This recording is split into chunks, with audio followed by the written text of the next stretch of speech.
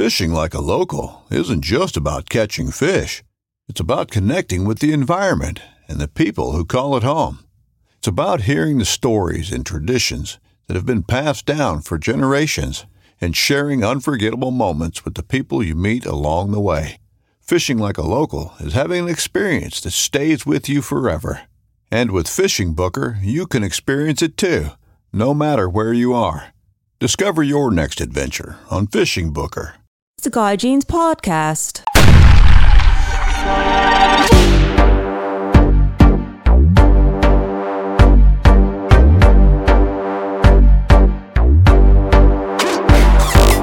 Hey, you guys, welcome to the podcast. Hey, I wanted to thank you guys for listening to the podcast and help making it become successful and helping it grow. When you guys get a chance, make sure to follow the Guy Jeans podcast on Instagram and Facebook. When you follow it, it helps it grow and it's completely appreciated. So thank you very much. I got a cool thing that has just started as well. I started a Patreon page. And the Patreon page is patreon.com/Guy Jeans Podcast. It's patreon.com/Guy Jeans Podcast if you put that in your browser. On the Patreon page, you guys can get exclusive audio and professional tips from the guests of the show. I mean, they're exclusive. Exclusive audio feed to private Guy Jeans Podcasts. Exclusive content, behind-the-scenes content. You guys can request different things on the Patreon page. You get to see the show notes, and I'm going to give you guys a shout-out on the podcast as well. So check that out, the Patreon/Guy Jeans Podcast, and become a patron, and it helps support the podcast. So thank you very much.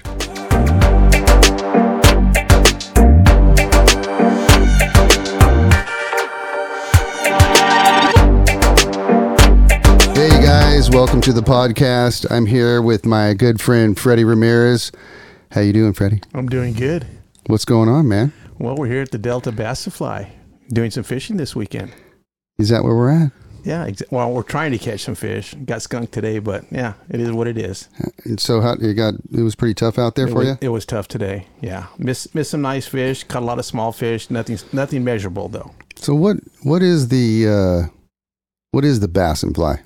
Bass and Fly is a fly fishing only tournament that Costa puts on, and who else? There's there's Pacifico. Very important. Yeah, thing there. Yeti's here, sponsors. Yeah, a lot of good sponsors here that come out and support the fly fishing community here.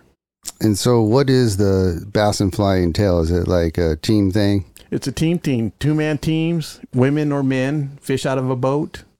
You get roughly 8 hours to fish, blast offs at 6, weigh-ins at between 2 and 2:30, and your best 5 fish. Yeah, and you're out there in the California Delta, what's crazy is I feel like all the water, every bit of the water looks insane, and to me looks like everything's good. So like with my partner Rob Tamson.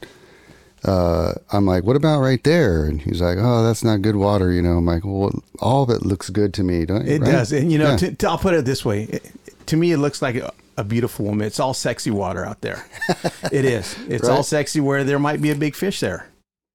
The thing about the Costa Bass and Fly is that you could catch a bass of your life, right? Yeah, it is. Yeah. I mean, just one cast, you could catch a 10-pound, a double-digit bass just by one cast. One cast in the right place. Yeah. Just if the fish is there, it's going to take it.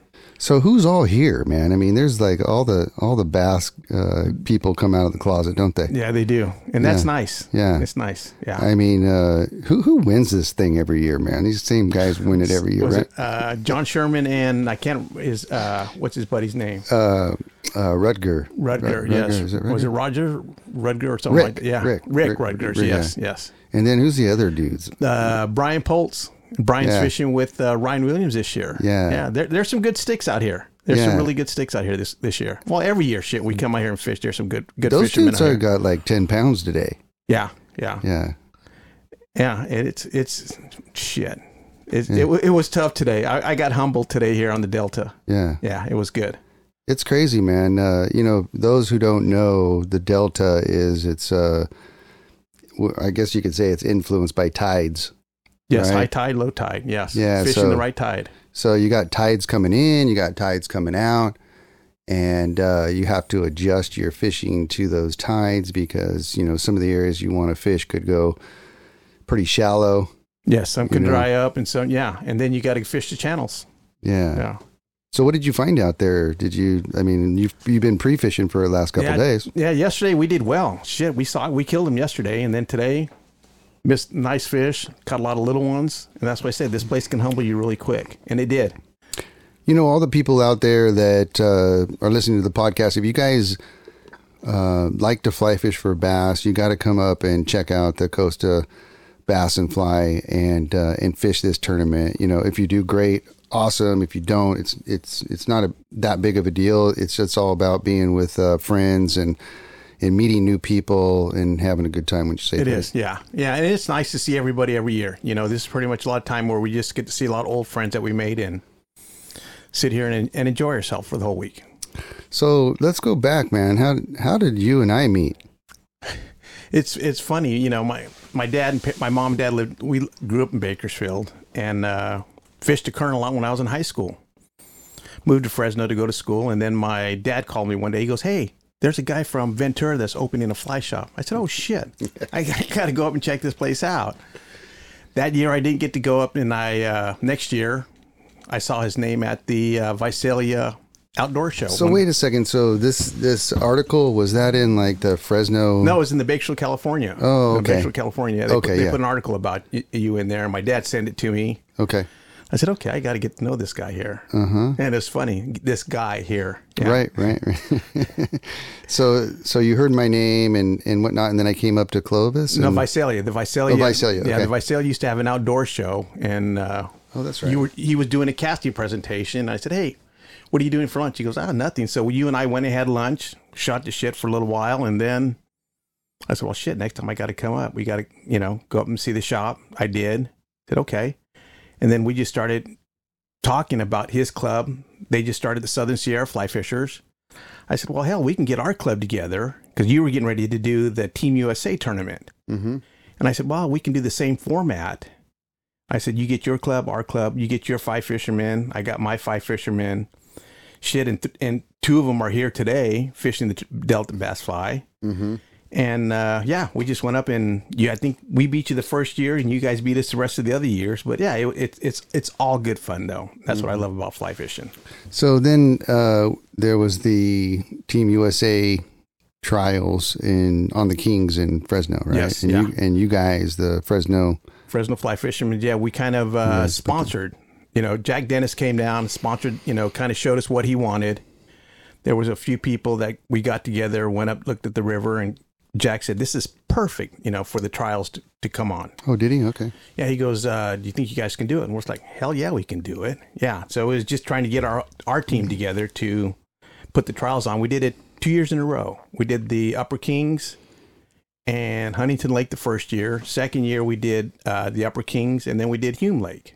Right. Yeah. Right. And then that's the time when you were up there fishing Hume Lake. Yeah. Well, I did both. Yeah, you did both. Yeah. Yeah, and I loved it, man. I don't even know if I had fished the Upper Kings before that. Yeah, I don't think you have. Yeah. So you're picking my brain and kind of told what it's all about. And it's very similar to the Kern. You know, a lot of the same bugs, same stuff, same type of water, just a little bigger than the Kern, and that's what's nice. Yeah. If you guys have never seen the Kings River, it's a beautiful river, freestone stream, just like the Kern, and it's a beautiful place to go and fly fish. It is. Yeah. In some of those sections, it's like, is it still special regs? It's still special. Yeah. Yeah. Yeah. I think it's from Bailey's Bridge up, isn't it? Yeah. Yeah.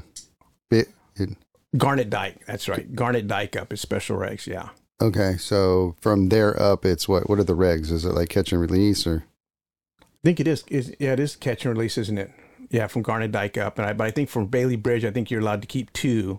Okay. So it's very similar to the upper Kern exactly. kind of a thing. So in the Kings River, is there a native, fish in there, or how does that? Is there a Kings River rainbow or anything like that, you guys? No, I don't think there is. There's Squawfish? Yeah, just okay. yeah, just a squaw. Yeah, what is it, Sacramento squawfish or whatever squawfish it is. Sacramento pike minnow. There you go, Sacramento pike minnow. Yeah. Okay, so let's go back to the trials of the USA Open. So, you guys put that on, and how long did that take you guys to do all those beats and everything? So let me explain this. So for those that don't know, that don't know about competitive fly fishing, when you go into a competition, you get a beat, and you want to explain that. So I think the beats can just kind of vary on the length of water, how much fishing water you have. So Phil and I, went up there one day with our spikes and orange tape and kind of marked out the beats. I think we had 12. I think it was 12 or 15 beats we had on the river, and we did it on both sides. And then every competitor has 2 hours to fish the water. And then, you however many fish you catch, they measure in centimeters. So, and that's pretty much how it was. Now the competition runs. And then after you do that, take a break, then they redraw, and then everybody else gets to fish, not the same water, but just different beats up on the river. And it's the same thing with the lake fishing too. You have a certain area where, you're marked to fish, and that was at Huntington Lake. And then on the next year, we did the lock style fishing, where you fish from a boat, where front competitor has the choice of rowing the boat or controlling the boat, and then they flip-flop, and then the other competitor has the choice to choose where he wants to fish. Oh, that's cool. So, yeah. So what's your favorite memory from that whole thing? Do you have like some good memories? I think my favorite memory is that I met a lot of great people that love to fly fish, and they took it serious. A good person was George Daniels. Yeah. He waded across the river. I watched him wade across. His waders filled up with water, and George is like 6'4", 6'3". Mm-hmm. Hell, I'm only 5'8", and he was freezing cold when he got off. He goes, I didn't bring any dry clothes. I said, well, I got an extra change. And I'm a double X, and I think he was a medium. And it was funny seeing him in my sweatshirt and in my sweatpants. They're all baggy, but that was neat. Yeah, met some really neat people. I think one of the things that I came away with was I met all of you guys, from Fresno for one. Right. But I also learned a lot from the Team USA competitions.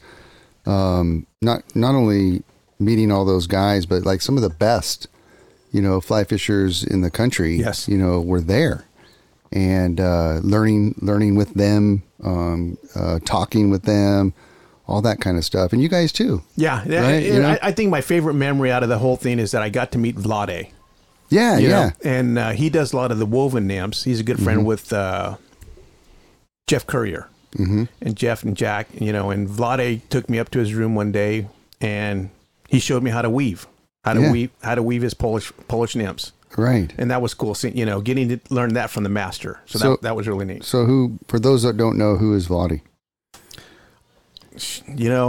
Hell, I don't know much about Vlade, but the person to ask would be Jeff Currier. I think I know that he was wasn't he like the world champion for like the Polish team? For the Polish, that's right. Yeah, he was. That's right. For many years or something like that. Right, and I think he was the one that innovated the Polish nymphing and things like that. Yeah. So it was neat. Yeah. Yeah, I got to take they had a clinic and a class. Okay. During that time period, and there was a whole bunch of us that took a class with him and learned his style of nymphing, which was really cool, man. Yeah. No, and that's what I love about fly fishing. You're constantly learning something new. I don't think anybody can ever say they're a master of fly fishing. Yeah. You're going to learn some new technique from someone. Someone doesn't know everything, and that's what's neat about this sport. So where'd you grow up, Fred? And how'd you get into fly fishing? I grew up in Bakersfield. Oh, you did? Born in Bakersfield. Yeah. My dad worked for the Southern Pacific Railroad, and then in the early 70s, my grandfather bought a ranch between Crothers and Riverdale, and we moved out there. And as I got older, like all kids, I hated to read. I hated reading. So one thing that my grandfather would do, he would read the Fresno Bee, read the back page, and I'd come home from school, 4th grade, read up your comprehension, and that's how he tested me on that. And then I started reading more books about Joe Brooks, Lee Wolf, Dave Whitlock, all of the old, Wait. Hold on there. So wait a second. Who gave you those books? I mean, how did you get into? How did that go down? I went to the library. My grandfather was stationed in Europe during World War II, and a British officer taught him how to cast. And didn't know anything about fly fishing, but it was therapy for him. So as I was growing up, I would see him out casting. I'm like, what the hell's he doing?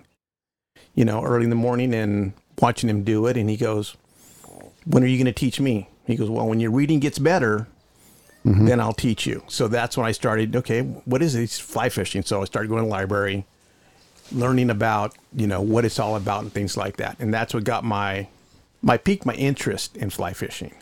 And that's since then, I was 12 years old when I started doing it. And then you guys started getting books reading where these guys traveled. And I'm like, shit, wouldn't that be a hell of a job, being able to travel and fish. At 12 years old, you're just thinking, shit, what can I do with it? So that's just started, excuse me. Yeah, that's what just piqued my interest in fly fishing. So as I got older, we'd go to the creeks up in the Sierras and fish crickets. I'd put crickets on the fly rod and try to cast them out, and I couldn't get them out. And then I'd have to go to the sporting goods store and buy the little black crickets. So yeah, that's what got me going on catching the little brook trout in the Sierras and the little rainbows. Yeah. So who took you fishing? My dad did. We did a lot of camping. When we were kids growing up. Was he fly fishing too? Or? No, Dad never fly fished. He just regular bait fish with salmon eggs. But, I'd take my old grandfather's rod out there and just start playing in the creeks with it. Hell, I didn't know what I was doing, but, caught fish. So your grandfather gave you your first fly rod? Yeah, he gave his old fly rod. Yeah, okay. His old fly rod. Yeah, I still have it, though, too. That's that's just an heirloom that I'll pass on to my grandson when he gets older, though. That's cool, man. And then, so you went up and you started doing that, and then did you start figuring it out? Just started figuring out. Started reading more books, got my interest going more into fly fishing, learning how to cast, kind of a self-taught person, and then as we started fishing more, my dad and I started doing our annual father and son trip. We started going to Crowley in I think it would be the early 80s. And then I saw this one guy walking from Convict Lake with the float tube. And he had these huge rainbows with him. So I went, as a kid, okay, hey, how'd you catch these? Told me fly fishing. And he lived in Bakersfield. Can't remember the gentleman's name, but he goes, come by the house and I'll show you what it's all about. And that's what kind of got my juices going more and more about that. And then I found out about the Upper Kern while I was in high school.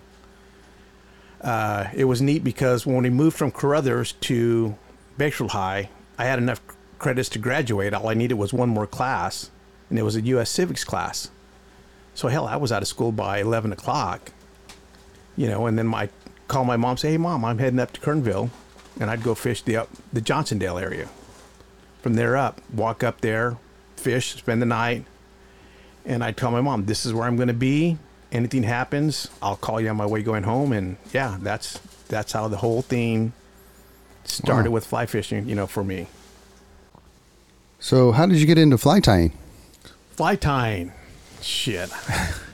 How'd that go down? That's another fucking rabbit hole you don't want to go down. Yeah, I just started same thing, reading books. I'm like, shit, I don't want to spend the money in buying flies, And then I started saving money and start buying shit, and I have a lot of fly tying material now. But I know. Yeah, it's just something that it makes your creativity come out when you're out fishing, for bass or trout or whatever, we have our basic insects, but trying to do something different that will, catch more fish. And that's what it's all about right now. So how did you get into fly fishing for bass? Shoot. I think I was at Hart Park when I bought my first float. Really? When I bought my first float tube. Yeah. On a Saturday, bought a pair of fins and I think it was the red ball waders, the old plastic waders, and a pair of swimming fins. Put them on, head up to Hart Park with little poppers, and started catching sunfish. And I think I was a senior in high school. Mm-hmm. You know, and that, like I said, that's where most of my money went, was in fly fishing. So what is your favorite species to catch on a fly? I think it's bass. I think it's bass, and then I think it'll come to stripers, and then I think trout is at the ass end of, you know, catching fish right now. You know, after I got hurt in a car accident, you know, I was fortunate if I was able to buy a boat where, you know, like, shit, I'm on the water, you know, and that's what makes it nice. I like fishing Crowley for trout. Yeah. You know, but that's another story in itself, learning how to midge and everything like that. Yeah. But, yeah. So a lot of people, when they get into fly fishing, most people in our area start out with trout. Yeah. And then they start venturing into other species and whatnot. So what do you think it is that, you know, I for me as a guide, a lot of times I'll ask my clients, you know, they want to go trout fishing, but I'll try to sell them on going down to the lower Kern or Lake Isabella to fish for bass. So what is it, do you think, that why do people want to focus more on trout than bass, do you think? I think it's just growing up, everybody thinks fly fishing is associated with trout fishing. Yeah. You know, and as we started evolving in fly fishing with the newer rods, newer lines, different techniques and things like that, it's opened up just Pandora's box for, you know, different fishing. You know, hell, you can catch tuna, you can catch, you know, sharks. Yeah. Anything that swims, you can catch with the fly rod, and that's what I think what's neat about it, though. It really makes you think outside the box in trying to catch a different species. You know, hell, you like to fish for carp. Yeah. How many people stick their nose up at us when we say, we're going carp fishing? What the hell are you going to fish for, carp? I know. Exactly. Those stinky fish. I'll shoot them with the bow. Right. Yeah. But that, you know, that's what's neat about fly fishing. You know, we're trying to catch something that with their brain was maybe the size of a pea. Yeah. And then they outsmart us. Right. Oh, yeah. They do. Like today. Exactly. We got our ass handed to us today. You know what's so cool about bass is that we have so many areas in California. Yeah. You know, we have a lot of trout streams, but, you know, I think most people within 50 miles, there's a lake of somewhere. Some sort of body water that they can go fish, right? That holds the bass species in it. You know, shit, you can catch bass, bluegill, crappie, you know, catfish, carp, you know, and it's in our lakes. You know, and I got to tell you, man. I mean, you know, I'm of course a trout fly fishing guide and been doing that for a long time, and I guide for bass as well. And I love catching bass. I love guiding for bass. Yes, I mean, I love it, you know, trout's awesome, but when people want to go fly fishing for trout, I'm like, cool, you know, but when they want to go fly fishing for bass, I'm like, yeah, exactly. You know, let's go. Exactly. You know, I mean, what a trip, huh? No, it is. It really is. Yeah. And that's what's neat about, you know, like I said, fly fishing for bass. Yeah. You know, just if you ever fish topwater. Yeah, exactly. Topwater. It's amazing when you see an animal. It's pretty much what it is. I call bass the hoodlums of the fishing world.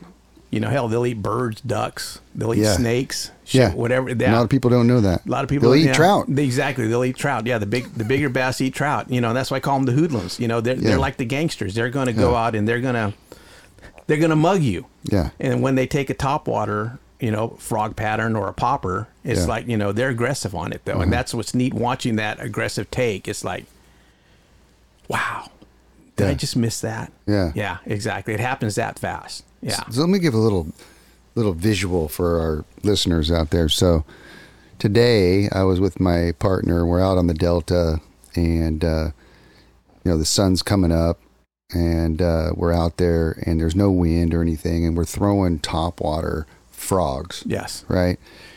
And we're throwing around an old dock, you know, that's like semi underwater, that's like old rotted dock, you know, with an old boat that's like sunk. You know, it's just bitching, right? I know exactly where you're fishing today. We fished that during Sims Day. Yeah. And so there's, you know, this whole, like, I mean, it's just like a bass. It looks like a movie set, you know, like the little restaurant or bar is like halfway underwater. And, there's like plants growing over the building, and it's just bitchin' looking, right? The sun's coming up, and we pull in there. There's no one around. It's just bitching in there. It's just all quiet and everything, birds off in the distance, and we're just like, we pull in there with our trolling motor, and there's just nothing going on. And we start throwing these topwater frogs in there. It's just glass. And we're just like throwing, and then pulling our fly line and pulling these frogs in the water to make them look like they're alive. And we're pulling, all of a sudden, fish come up, bam, and hit that thing and just explode on it. I mean, quite frankly, I don't think it gets much better than that. No, it doesn't. No, that stuff gets your juices. I don't think life is much. It does. It gets your juices going when you see the topwater take. Yeah. Right? Yeah. It's just amazing, man. Yeah. And that's what I said. That's what's neat about fly fishing for bass. Just that aggressive take and visualize seasoning, like what Guy just said right now. Just seeing it take, it's like, okay, this is cool. Yeah. The other cool, it kind of sucked, but it kind of ruined our water, but we saw like 6 otters. Yeah. Came through, and just terrorized our water, and just ruined it. And then a seal. And then a seal came in. I guess we're out of here. Yeah, exactly. So tomorrow I'm going to tell you this. Yeah. We blast off before you. That's where I'm going to fish tomorrow. I'm going to the ghetto bar tomorrow to go catch some fish. I'm going to snake his spot is what I'm going to do. Yeah, that's a pretty amazing area, man, for sure. That's a sweet little spot. But yeah. But the other thing too is with bass is like, not only the topwater area, like throwing it on the topwater, but also, you throw flies that look like fish underneath the water, and then you pull those through the water, and the fish eat those too. Subsurface, yeah. That's what's neat though too, because we're trying to imitate something that they eat, a shad, baby bluegill, or sunfish or some sort, yeah. And once you get a bass on that strip, it's a fight. It's a tug. Yeah. Because they're going to go back from where they were. They want to get back home. Yeah, that's what's neat about it. And then one of the things that I admire about you, Freddie, is that you're a pretty good innovator of bass flies and trout flies, but some of the flies that I've seen you come up with are pretty awesome, man. And how do you come up with those? I try to think outside the box. Most fly tires, they're within a box when they think. And I'm like, okay, well, hell, if the conventional guys can catch fish on this color fly, or this color bait, how can I get my fly to look like that bait and swim like that bait? Right. That's like one right now that I've been playing with is like the A-rig. It looks what's a A-rig? It's like a multi-school of fish where it's light enough for us to cast. And then I've been trying to figure out how to do a spinner bait for fly fishing. I'm just trying to up our game, with the conventional guys. But I think in a couple of years, I think we can hold our own in the fly in a regular conventional tournament with the fly rod, because with the new lines we have out, the way that their fly lines sink, the new leaders that are out, the intermediate leaders, the poly leaders, that it'll sink slow, like the way a swim bait sinks slow, and then we can imitate it with our flies. So yeah, I think within the next couple of years we'll be, you'll hear a guy winning a major tournament with the fly rod. I hope so. Well, I mean, hasn't somebody that one dude? Ryan Williams did. Yeah, they were fishing. I don't know what tournament it was, but they were up north, and he and his partner they won the tournament. Yeah. Fishing. And they were the only fly guys? Well, I think one was a fly guy, and I think his partner was conventional. So they did half and half on that. But, I think Ryan caught some really nice fish, so, yeah, with the fly rod in the tournament. That's awesome, man. Isn't that crazy? Oh, it is. Yeah, it is. So you and I we're talking about doing some tournament fishing, yeah? We're talking about getting our feet wet with the... We're coming for you, Lake Isabella, boys. Exactly, with the conventional guys. Yeah, we want to come up and see if we can hold our own against you guys, yeah. But I really do think we can. The way Guy fishes subsurface, and the way I can fish topwater and subsurface too, I think Guy can fish. I think we'll do pretty good. Is that the ABA? I think it is the ABA tournament that they put on. Yeah, because I think they fish... I think it's 5 different lakes that they fish. Yeah, with that tournament, yeah. Okay, yeah, we're on it, man. Yeah, tear that up. We got to give them a run for their money. Yeah. Show them what a little Mexican, a little white guy can do. You know that, right? That's awesome, man. Yeah. So what's in the plans for you, man, in the future? Wait, you know what? Tell everybody about, like, you were guiding there for a little bit. Yeah, I was guiding there for a little bit, and I took a fall, and that kind of slowed my guiding business down with my partner Phil. And then Phil got sick. Phil Davis. Yeah, Phil Davis. He got breast cancer, and that kind of put a kink in our ship. But yeah, you know, like, I believe things happen for a reason. Yeah. But yeah, you know, it's opened the door for me on a lot of different things that I do. You know, I like doing a lot of volunteering to get fly fishing out. You know, I help a lot with Cast for Recovery. Yeah. And I did Project Healing Waters for 12 years. That's a program that helps teach disabled veterans how to fly fish. Yeah. And how is that? It's a neat program. The guys get a lot out of it. I loved doing it, though. Yeah, it's fun. It's a fun program. And then Guy and I, we've been talking about, was it called Cast for Hope? Yep. That's something Cast Hope. Yeah.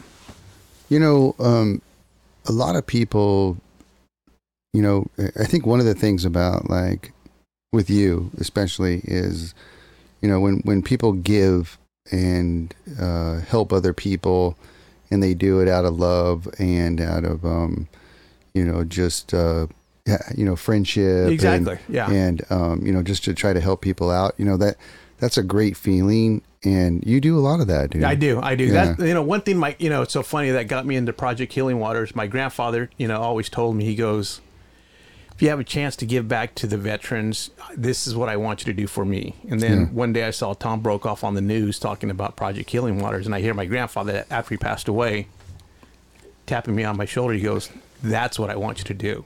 Oh, really? So, you know, it's just him passing it on to me, and me passing it on to the other veterans around here that, you know, hell, with a lot of stuff that they do, you know, we get to do this, and that's what makes it nice, you know, our fly fishing. Yeah.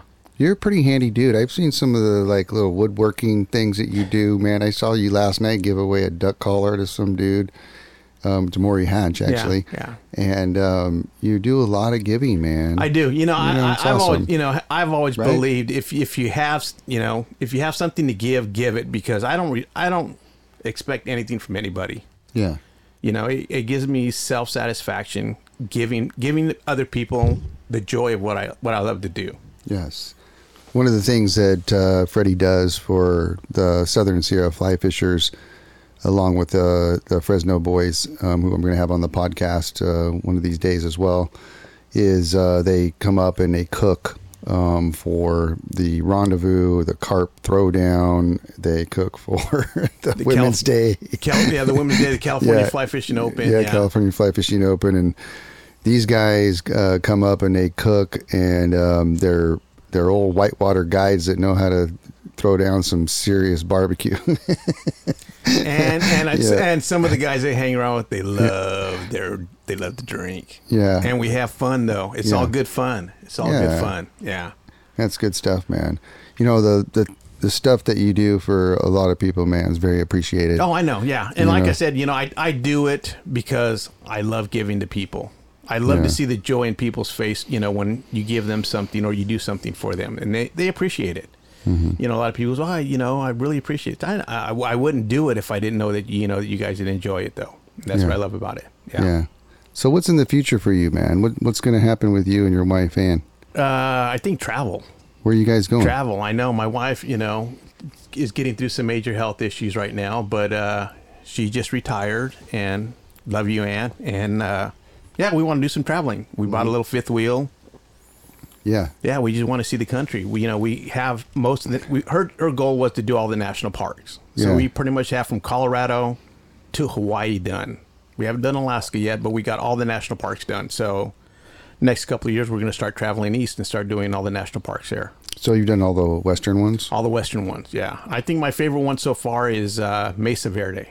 Really? Yeah, Mesa Verde, yeah. It's a pretty cool one, yeah. That's a pretty cool one, though, too, yeah. So my parents were teachers, you know, and so we, you know, it was crazy, man. Like my dad and mom, the day school got out, we'd hop in a VW bus and we would travel across the United States and then into Canada for like 9 weeks. Oh, yeah, that's cool. Every summer, every freaking summer.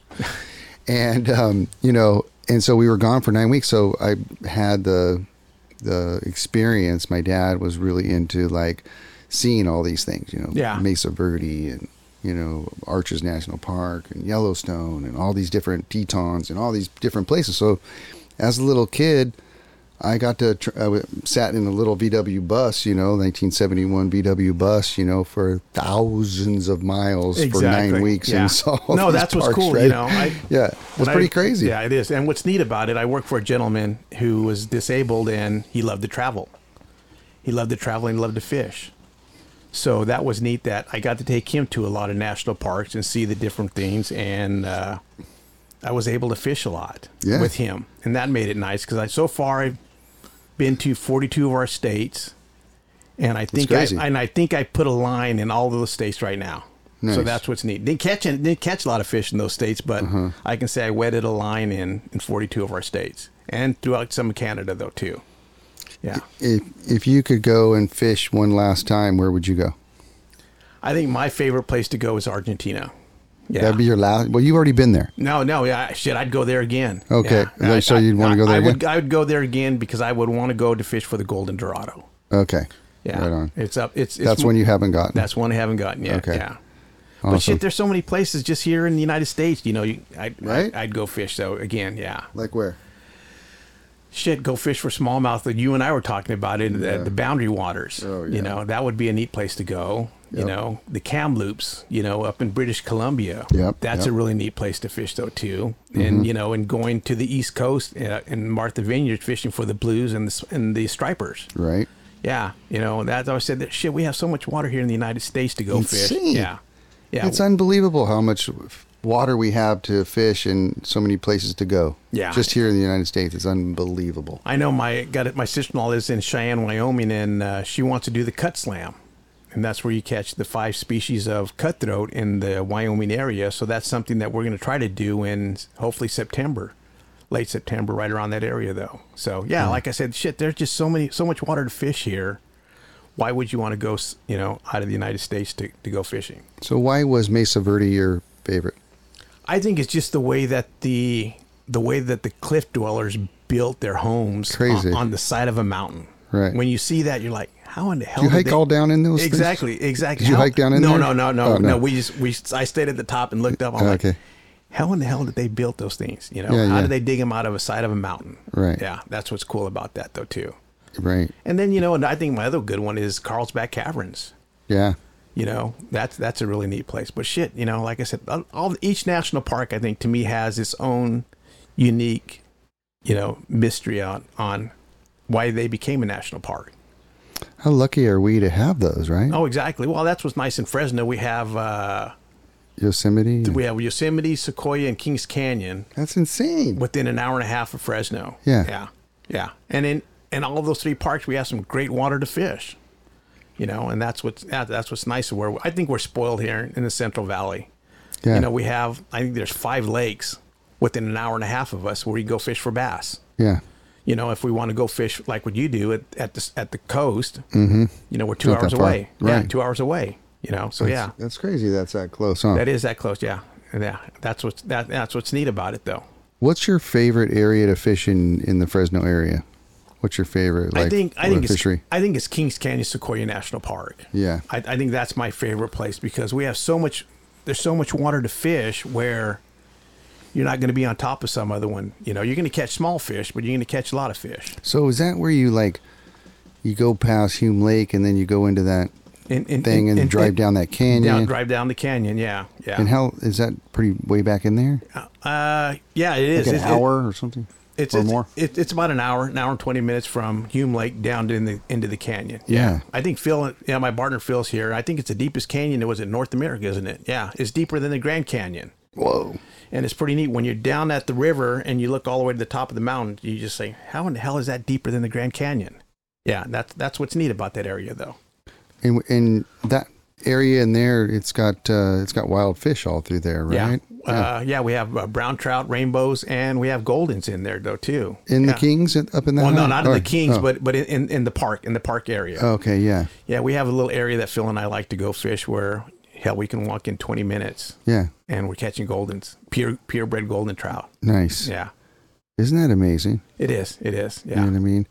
That you guys have that. What about, you guys have, so you have the Kings, and then you have, what's next up? Like, is it, well, then you have the Kauai just below you guys, Kauai, right? Yeah, then we have the Marble Fork. The Marble Fork, yeah. And then then, what else? and then you have all the other creeks that are, That's insane. The little creeks that feed into there. Yeah. I mean, that's one of the things about your guys' area is there's really not a lot of people that go and fish that zone. There's not a lot of pressure. Because one is like spread out and it's hard to get to. Yeah.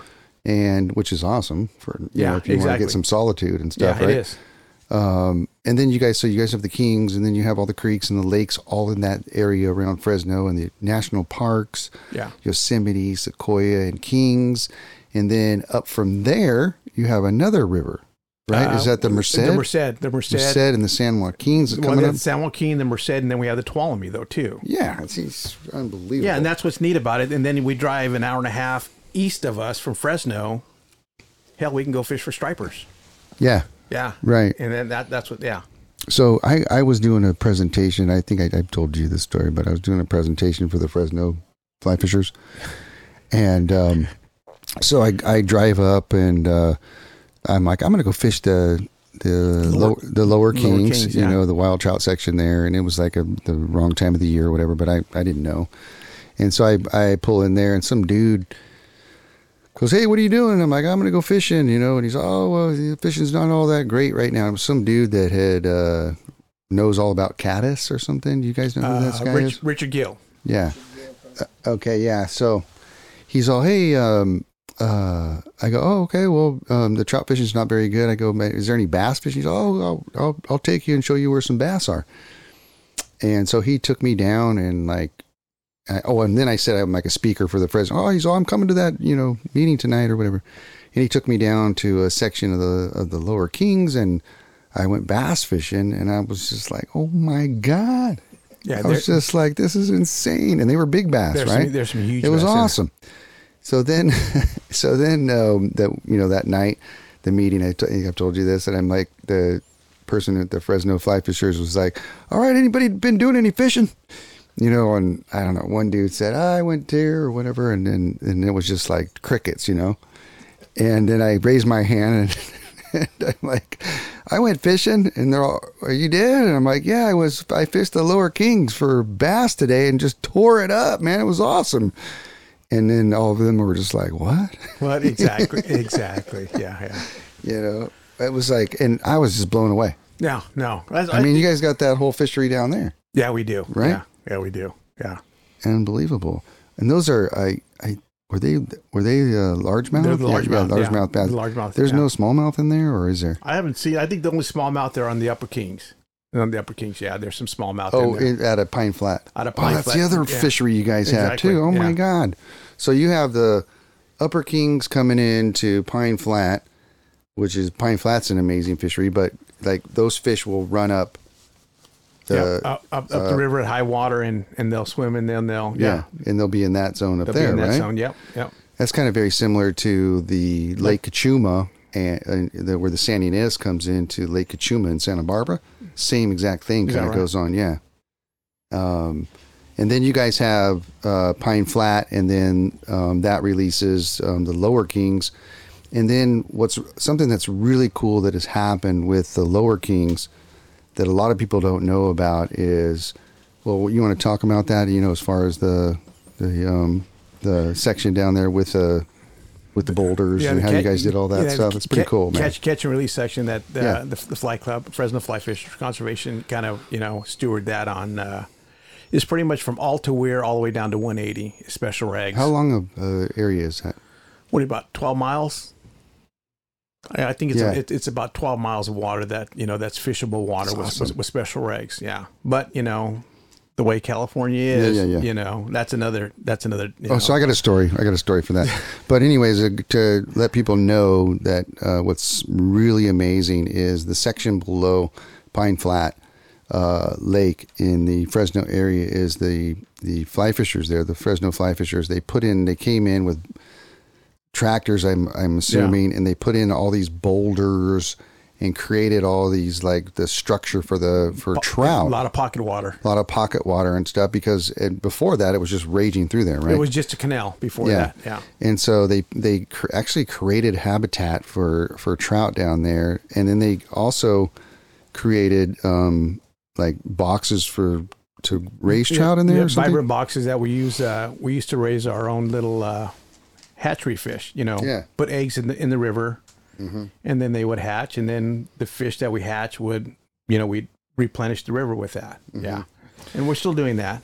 They're still doing that. Yeah. So, then the Fish and Wildlife would put like giant fish they would stock into this section. And it would be an amazing, if you could catch one of them, it would be really fun. Yeah, it is.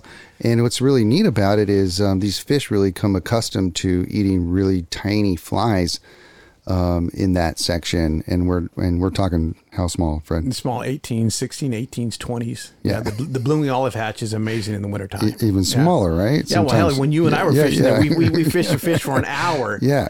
I love that kind of fishing. Yeah, that's like my favorite. Very technical. Yeah, he and I, we sat there and we're like, how in the hell are we going to catch these fish? We threw everything we had in our box at them, and then, we didn't even hook one. I love it. I love that kind of stuff. And he's coming around sipping, up and sipping, and he's 20 inches or so, and he comes up and sip and like look at our fly and say nope, don't want that one. Right next to it, But I love that kind of stuff, that technical stuff, where just you have to have a little bit of skill to try to catch them and stuff like that.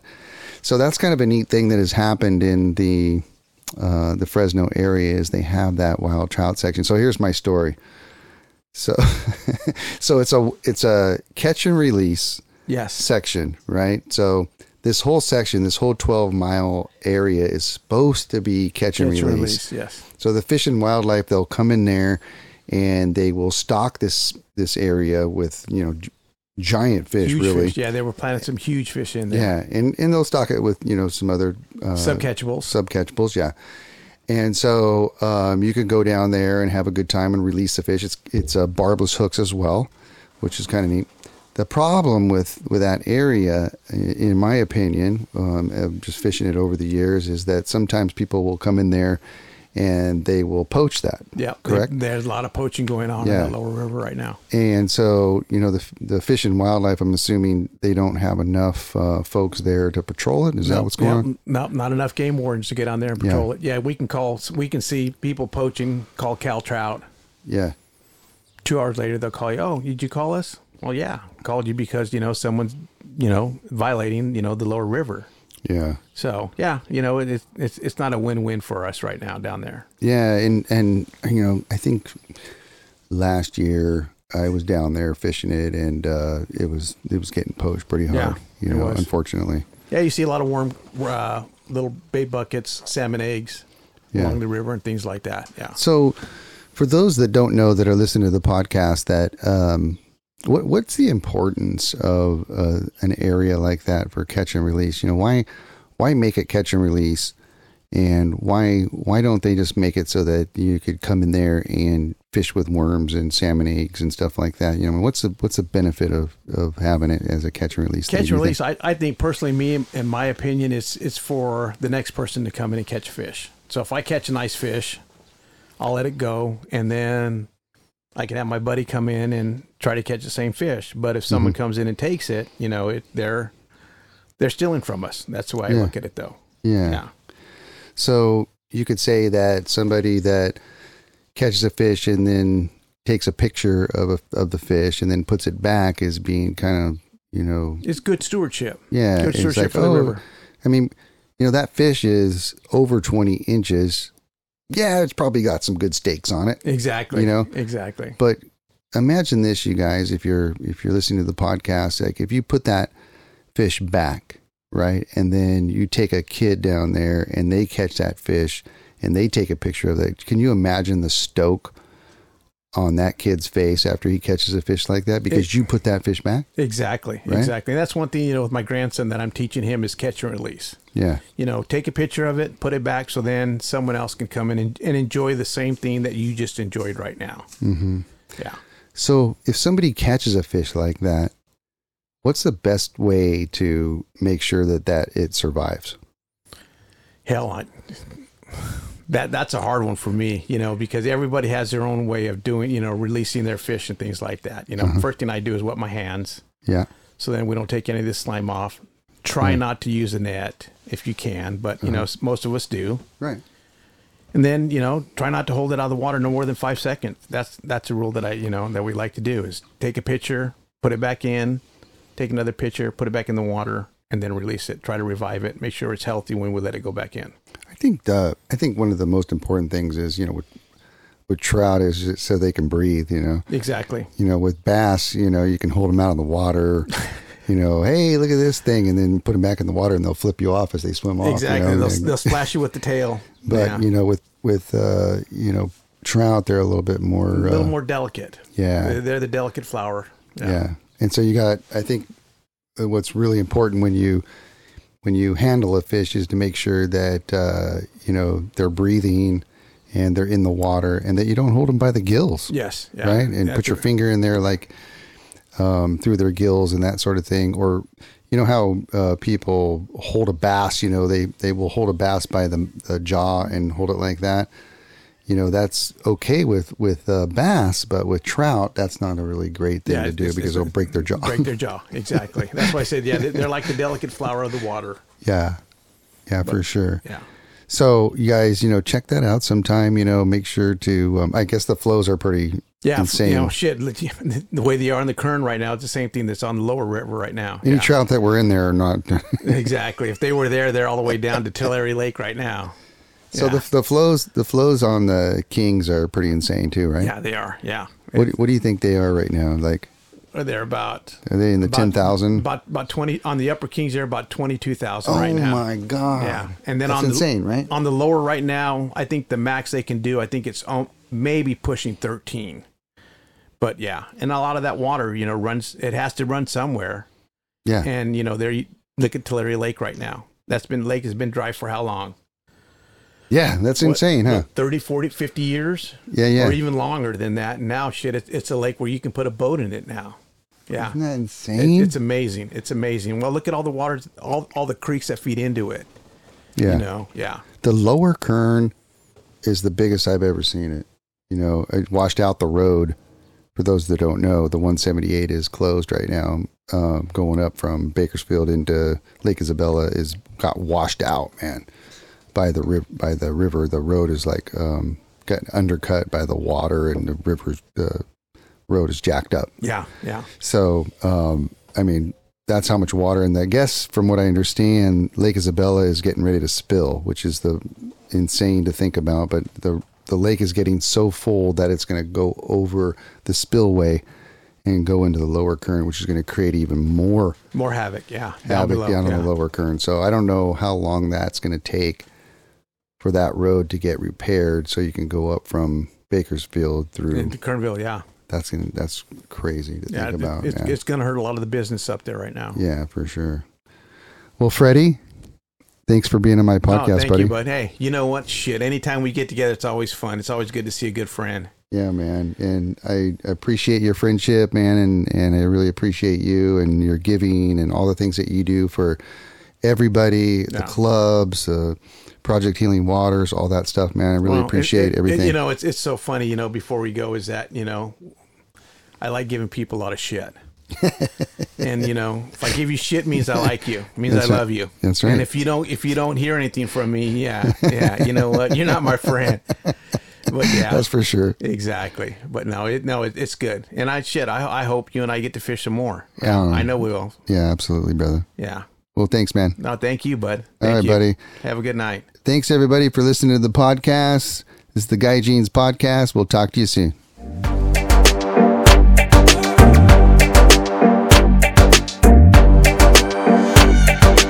It's a Guy Jeans Podcast.